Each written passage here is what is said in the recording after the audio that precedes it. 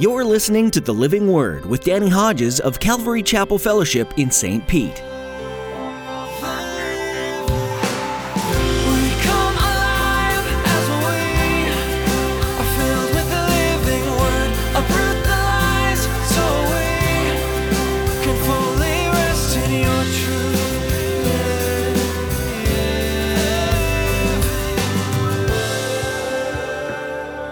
At his baptism in the Jordan River, where he identifies with death, burial, and resurrection, then the Holy Spirit comes upon him. And it wasn't until the Holy Spirit came upon him in power that he began to do miracles.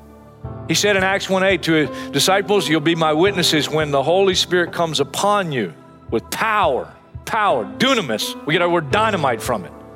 I believe there's a clear connection between the baptism of the Holy Spirit and the miraculous. The gifts of the Holy Spirit are miraculous. Despite miracles, some people still don't believe. Isn't that incredible? From where does a believer's power come from? Scripture talks about having the strength to move mountains, that you only need faith as large as a mustard seed. But as Pastor Danny points out in today's message, this power comes from the Holy Spirit. Jesus tells his disciples that they'll be filled with his power when the Holy Spirit comes on them. Do you long for the strength of the Lord? Have you experienced the Holy Spirit coming on you? You only need to call out with open arms to accept this gift. Now here's Pastor Danny in the book of Acts chapter 9 with today's edition of The Living Word. To every nation for all generations, together in love, we'll move mountains by faith until all have tasted, seen, and heard the power of the living word. The power of the living word. The power of the living word. Acts chapter 9, we left off verse 32. As Peter traveled about the country, he went to visit the Lord's people who lived in Lydda. There he found a man named Aeneas, who was paralyzed, had been bedridden for 8 years. We don't know why he was paralyzed. We don't know what happened, but he's been this way for 8 years. Aeneas, Peter said to him, "Jesus Christ heals you. Get up and roll up your mat." Immediately Aeneas got up. All those who lived in Lydda and Sharon saw him and turned to the Lord.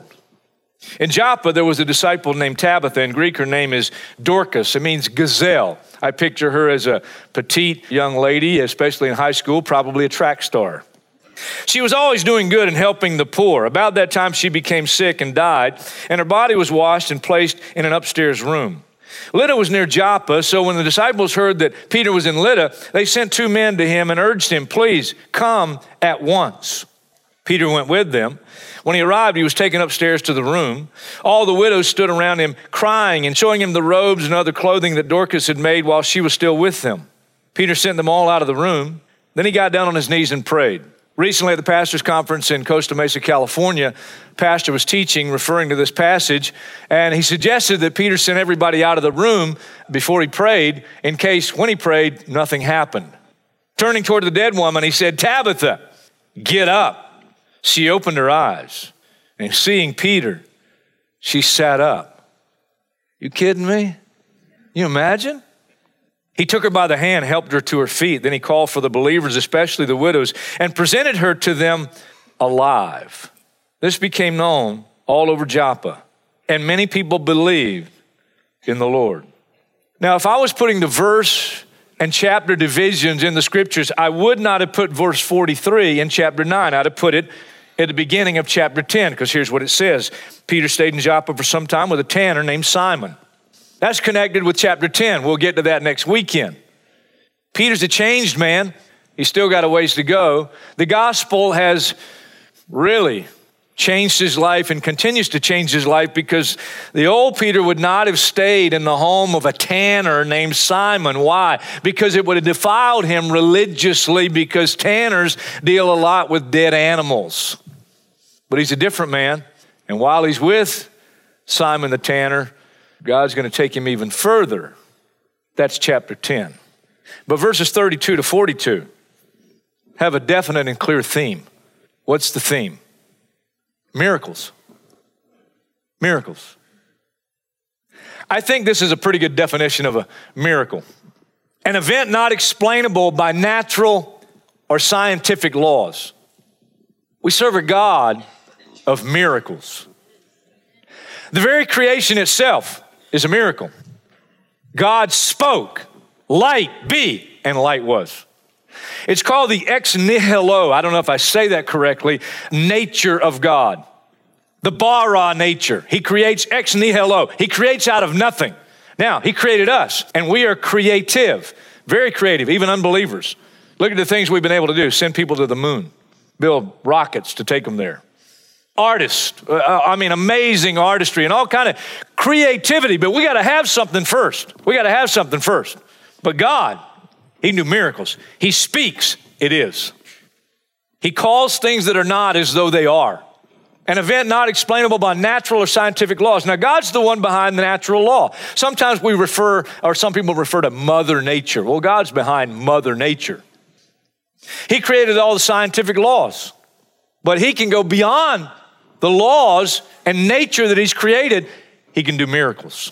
Now, these miracles have a particular purpose. Let me read once again, verse 35. All those who lived in Lydda and Sharon saw him, Aeneas, and turned to the Lord.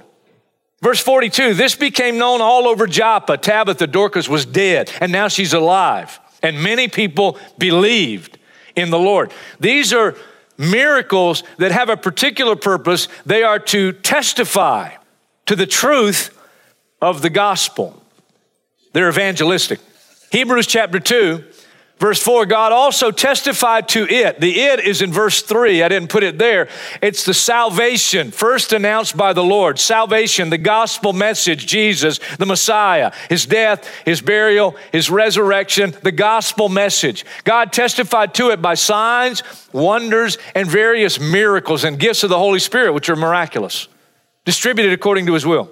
Testified is in the past tense. There was a special time in church history where God was doing many miracles to testify to the truth of the gospel. Now, I'm just going to be brutally honest. I usually am. I've not seen many miracles in my time as a Christian or my time as a pastor. No, I've seen some. I've had the privilege a few times to pray for people, a lot of times with other pastors or church leaders, and we pray for someone who's physically ill, and God occasionally chooses to heal them. I've seen God heal. But more often than not, when we've prayed, God hasn't chosen to heal. I've experienced God working the gift of prophesying. There's a supernatural gift of prophesying. Just proclaiming the truth is prophesying, but there's a special supernatural gift. Years ago, I was volunteering for Fellowship of Christian Athletes. I was the chaplain for the football team at Northeast High School. My wife and I lived right next to Northeast High School, and every home game I would lead a little Bible study, and it was a voluntary thing. Any players that wanted to come could come, and then I'd pray for them for the game that night. And quite a few guys became regulars at those meetings. I told my wife, I want to get more personal with these guys and get to know them a little better, so could we have them over for a meal? She said, sure. And so I invited all the regulars. I said, here's the date. You guys come over to our house. We just live right across the street here. And several of the guys said they were coming. On the day of the event, the meal, only one guy came. Everybody else had an excuse. Randy Almquist came. I'm getting to know Randy. I said, what kind of music you like? He said, I like Guns N' Roses. I said, I'd never heard of him. I said, I used to listen to Grand Funk Railroad. Mark Farner? He said, I never heard of him. So we're getting to know Randy. And Randy graduated, and then not long after he joined the Navy, and we lost touch. 4 years later, I'm teaching at the warehouse, not in my notes, not in my thoughts, just popped into my mind. I tell the story of the night that one guy from the football team came, Randy Almquist, and I tell the story, and it had a point to it, and God just put it in my mind. After the service, guy comes walking up to me. He got short hair, didn't recognize him at first, it looked familiar, but Randy had longer hair, and he said, I'm Randy Almquist, and he was white as a sheep. Hadn't seen him in 4 years. That was prophesying, true prophesying. That's miraculous. Where God was doing something in his life through that story, saying, I really am part of your life and I know you. He never made a commitment to Christ through the times I shared Christ at those meetings or even at our house. But he joined the Navy, got stationed in San Diego. Near the end of his Navy time, he wanted to go into business, become a successful business person. He met some other young business people. They invited him to their church, Harvest Christian Fellowship, Calvary Chapel, San Diego, Pastor Mike. He got saved. And he's coming home to visit his mother in St. Pete, and he says, hey, I don't know any churches. I don't know what church to go to. You got a church you can suggest? They said, they looked it up and said, yeah, the Calvary Chapel there, Pastor Danny Hodges. He comes, and it was his time here, and I prophesied, not even knowing I was really prophesying. Years ago, we had a Thanksgiving outreach dinner. And we went and passed out flyers all downtown, all to the homeless people, and we arranged for vans, and we rented some vans, and we had a day scheduled, and we're going to bring all these people over to the warehouse to feed them a meal and share Christ with them. We were overwhelmed. We weren't very good planners. I wasn't in those days. I just said, God laid it on my heart. Let's just do it. You guys cook some food, bring the food, cook some turkeys, bring some side dishes. So we didn't know how much food was going to come. Most people brought the food and then went back home. And we had more people than the warehouse could hardly hold. And we left a lot of people downtown on the streets disappointed because we couldn't pick everybody up. Long story made short, I'm beginning to panic. We're not going to have enough food for these people. I tell all the workers, now, we wanted you guys to eat after we fed everybody, but listen, you don't eat anything. Don't eat anything. I got a few of us together and I prayed and I said, Lord, I don't know what we're going to do. And we got all these people just packed in there, packed. And then we prayed for the food. And we thought it'd be a good deal, good plan to have go by table, say we would tell them that, we pray for the food and this table's going to be first. As soon as this table got up, the next table got up, then this table got up. And then it was like a herd of people rushing to the line. And they're taking food, going back to their table, putting it into their bags and going and getting back in line. And I'm going, this is going to be a disaster. We fed everybody until they wanted no more. And they had all they stole in their bags. And after everything was done, all the workers ate and we had food left over. True story. With that said, and with those couple of stories, I'm going to go back and say again, I still haven't seen a lot of miracles in my time as a pastor and my life as a Christian. Why is that? That's my question. Why? Now, before we try to answer that question scripturally, let me say a couple of things that I think are important about miracles. There are degrees of miracles. Acts 19, God did extraordinary miracles through Paul. Wouldn't you like just an ordinary one every week or two, that'd be fine. But God did extraordinary miracles through Paul so that even handkerchiefs and aprons that had touched him were taken to the sick and their illnesses were cured and the evil spirits left them. Praying for someone who's physically sick is on a different level than saying to Tabitha, get up. You with me? Little different levels there. I believe there's a clear connection between what the Bible calls the baptism of the Holy Spirit and miracles. Jesus never performed a miracle until at his baptism in the Jordan River, where he identifies with death, burial, and resurrection. Then the Holy Spirit comes upon him. And it wasn't until the Holy Spirit came upon him in power that he began to do miracles. He said in Acts 1:8 to his disciples, you'll be my witnesses when the Holy Spirit comes upon you with power, dunamis. We get our word dynamite from it. I believe there's a clear connection between the baptism of the Holy Spirit and the miraculous. The gifts of the Holy Spirit are miraculous. Despite miracles, some people still don't believe. Isn't that incredible? Think about the miracles of Exodus. The Exodus from Egypt and all the miracles God did. And repeatedly, Pharaoh and the Egyptians hardened their heart and refused to believe. Prophets like Elijah. He's raising people from the dead, doing amazing things. And his successor, Elisha, when Elijah's about to go to heaven, he didn't die, he went to heaven in a chariot of fire pulled by horses of fire. And just before he's going to leave, he says to Elisha, anything I can do for you before I go? He says, I'd like a double portion of your blessing. He says, well, I don't know, but if you see me when I leave, you got it. If not, you don't. He saw him leave. There are twice as many recorded miracles in Elisha's ministry as in Elijah's ministry. With that said, Elijah went up in a chariot of fire. Elisha died of an unidentified illness. The Bible just says the illness that he died from. He didn't get his miracle. John 12 says this, even after Jesus had performed so many signs or miracles in their presence, they still would not believe in him. All the Gospels record 37 miracles. Now, Jesus did more than that because one other verse in John says, if everything Jesus did were written down, the world wouldn't have enough room for all the books that would be written. But 37 recorded we have in the Gospels. Let me give you a summary, some of the things he did. What was the first one he did? First miracle. He turned water into wine. He healed lepers. He raised people from the dead. a widow's son, Lazarus. He said to a storm, "Be still," and it was calm. He delivered the demon-possessed. He healed the lame. He gave sight to the blind. He multiplied on more than one occasion just a little bit of food and fed thousands of people. And then his most significant miracle, he said, "Nobody takes my life, I lay it down. I have the power to lay it down, I have the power to take it up again." He raised from the dead. That's his most significant miracle.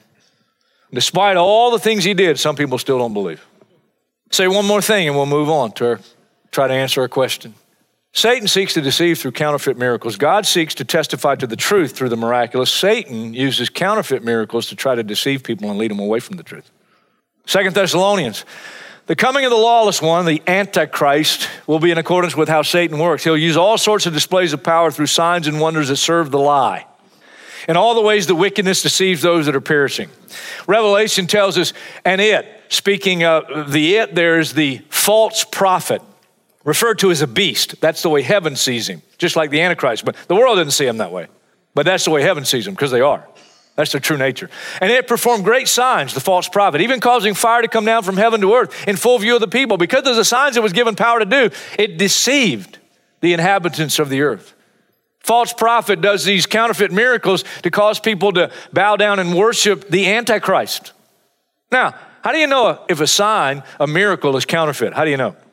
There are three biblical ways how to recognize counterfeit miracles. Number one, do they lead me away from the God of the Bible? Deuteronomy chapter 13, verse 1. If a prophet or one who foretells by dreams appears among you and announces to you a sign or wonder, and if the sign or wonder spoken of takes place, and the prophet says, "Let us follow other gods you have not known, and let us worship them," you must not listen to the words of that prophet or dreamer. The Lord your God is testing you to find out whether you'll love him with all your heart and with all your soul. So if it leads you away from the God of the Bible, counterfeit. Second, if whoever or whatever group is behind the miraculous thing that's happening, and they don't acknowledge the sovereignty of Jesus Christ, that he's God, very God, come in the flesh, the only Savior of the world, counterfeit. And third, does it lead me into what the Bible would classify as sin? And if it does, counterfeit. Now, back to our question. Why don't we see more miracles? Some say miracles have ceased. Usually they base it on 1 Corinthians chapter 13. This is what I was taught in the Baptist church that I was a part of, and I'm not knocking the Baptist church. I love my brothers and sisters with my Baptist heritage. I love them. But I discovered what I was taught is not true. 1 Corinthians 13, verse 8, love never fails. Where there are prophecies, they'll cease. Where there are tongues, they'll be stilled. Where there is knowledge, it'll pass away. For we know in part, and we prophesy in part. But when completeness or perfection comes, what is in part disappears. And I was taught the completeness or the perfection is the Word of God. And once the Word of God was completed, God's no longer doing miraculous things. But that's not what the passage says. You can't get that out of that passage, because he goes on to say in the context, we see in a glass darkly. You put that where we know in part, we prophesy in part. When are we going to see clearly? When are we going to know fully? Not until Jesus comes. Not when the Bible was completed. No, when Jesus comes. That's when perfection is, and that's when completeness is, when Jesus comes. That's clear from the scriptures. I mean, the context of 1 Corinthians 13 is the spiritual gifts, which are miraculous. And so I discovered the truth about the miraculous and the gifts of the Holy Spirit before I ever experienced it. I studied it. I learned it from studying the scriptures. So miracles haven't ceased. How many have witnessed or experienced some kind of miracle? A miracle. How many? Look at all the hands. There are a lot of hands in every service. So miracles haven't ceased. But why don't we see more?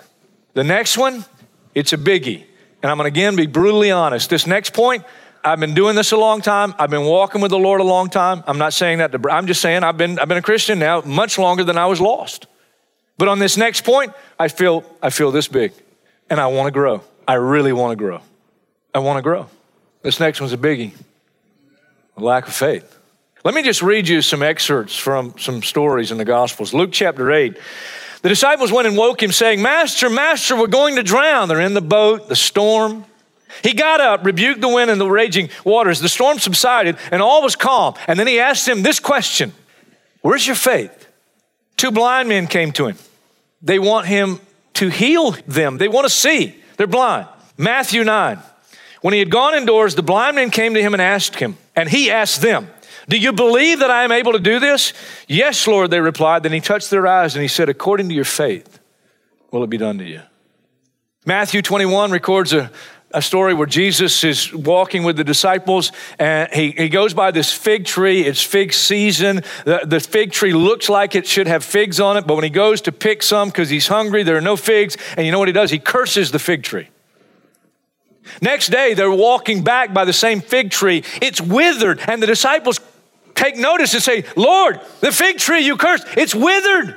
And here's what he says. Truly, I tell you, if you have faith and do not doubt, not only can you do what was done to the fig tree, but you can say to this mountain, and he obviously points out a mountain, go throw yourself into the sea, and it'll be done. If you believe, you'll receive whatever you ask for in prayer. Now, I got to interject here. There is a teaching that is more faith than faith in God. In the camp called the prosperity doctrine, it's there as well, where it's more faith than faith. And if you have faith, then you can get the nicer car and you can get the bigger house and you can get the nice clothes and the money and the job and all that. And while I believe that teaching is unbiblical, I also believe we can learn something, because at least those people are going, we're believing. Mount of Transfiguration, that's what we call it, where Jesus took Peter, James, and John. He goes up on the mountain. He was transfigured before them. They saw him in all his glory. They come back down from the mountain. The other 9 apostles have been trying to cast a demon out of this father's son. They've been unsuccessful. They say, Lord, why couldn't we cast it out? He says, this kind comes out only by prayer. Then the father comes to Jesus and he says, if you can help us, would you please? And here's what Jesus says. If you can, everything is possible for him who believes.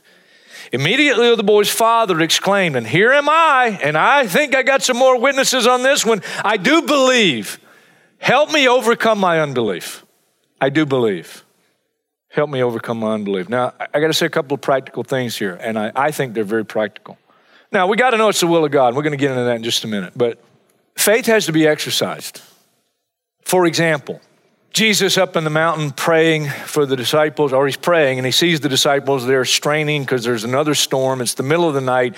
He comes in the third watch of the night between 3 a.m. and 6 a.m. He's walking on the waves in the storm. They see him. They think he's a ghost at first. And they cry out. They think they're going to die. And Jesus says, don't be afraid. It's me. Peter says, Lord, if it's you, bid me come to you on the water. And Jesus says, come. Now, you got to make sure Jesus says, come. Are you with me?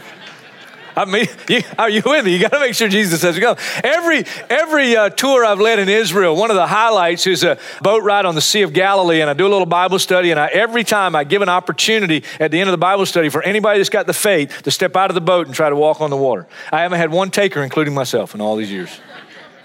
But if Jesus says, come, you got to step out of the boat. And if you don't step out of the boat, you won't walk on water. Now, that real life story has a ton of applications. And I don't know what the Holy Spirit might be saying to some here today. And you're in a situation, and here's your security. You're in the boat. But God's saying, no, you want to see the miraculous? Step out of the boat. Joshua 3 and 4, Joshua is leading the children of Israel into the land of promise. And the instruction is the priests are to take up the ark of the Lord. And the New Testament tells us we are priests. The ark is the presence and the power of God. They take the ark. The Jordan is at flood stage. They got to cross the Jordan. And here's the instruction. As soon as the priest touch their feet in the water, God will part the Jordan. And the applications for that story are many. Because sometimes God wants to do a miracle, but you got to get your feet wet. You got to do something. You can't just stand back and watch. Everybody else is doing it. No, you get your feet wet. Do something. Take a step. Take a step of faith and do something. And you watch God.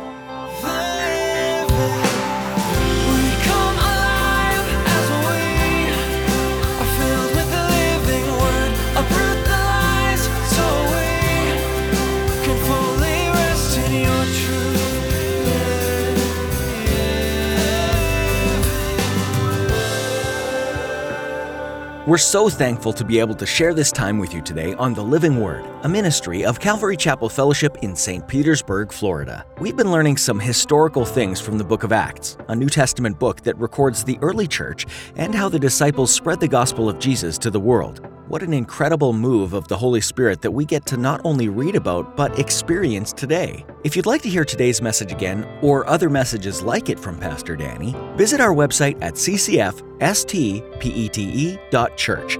look under the Media tab and click on Sermons.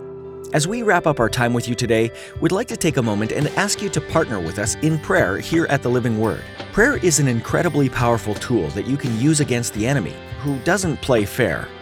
Being in conversation with the Lord is an exercise that's extremely rewarding as you find yourself more and more in a relationship with God. As far as a specific prayer request, please pray that we'd always have it on the forefront of our minds to be teaching the Word and reaching the world. As you pray about this, we pray too that your heart is encouraged and growing in the Word through these teachings.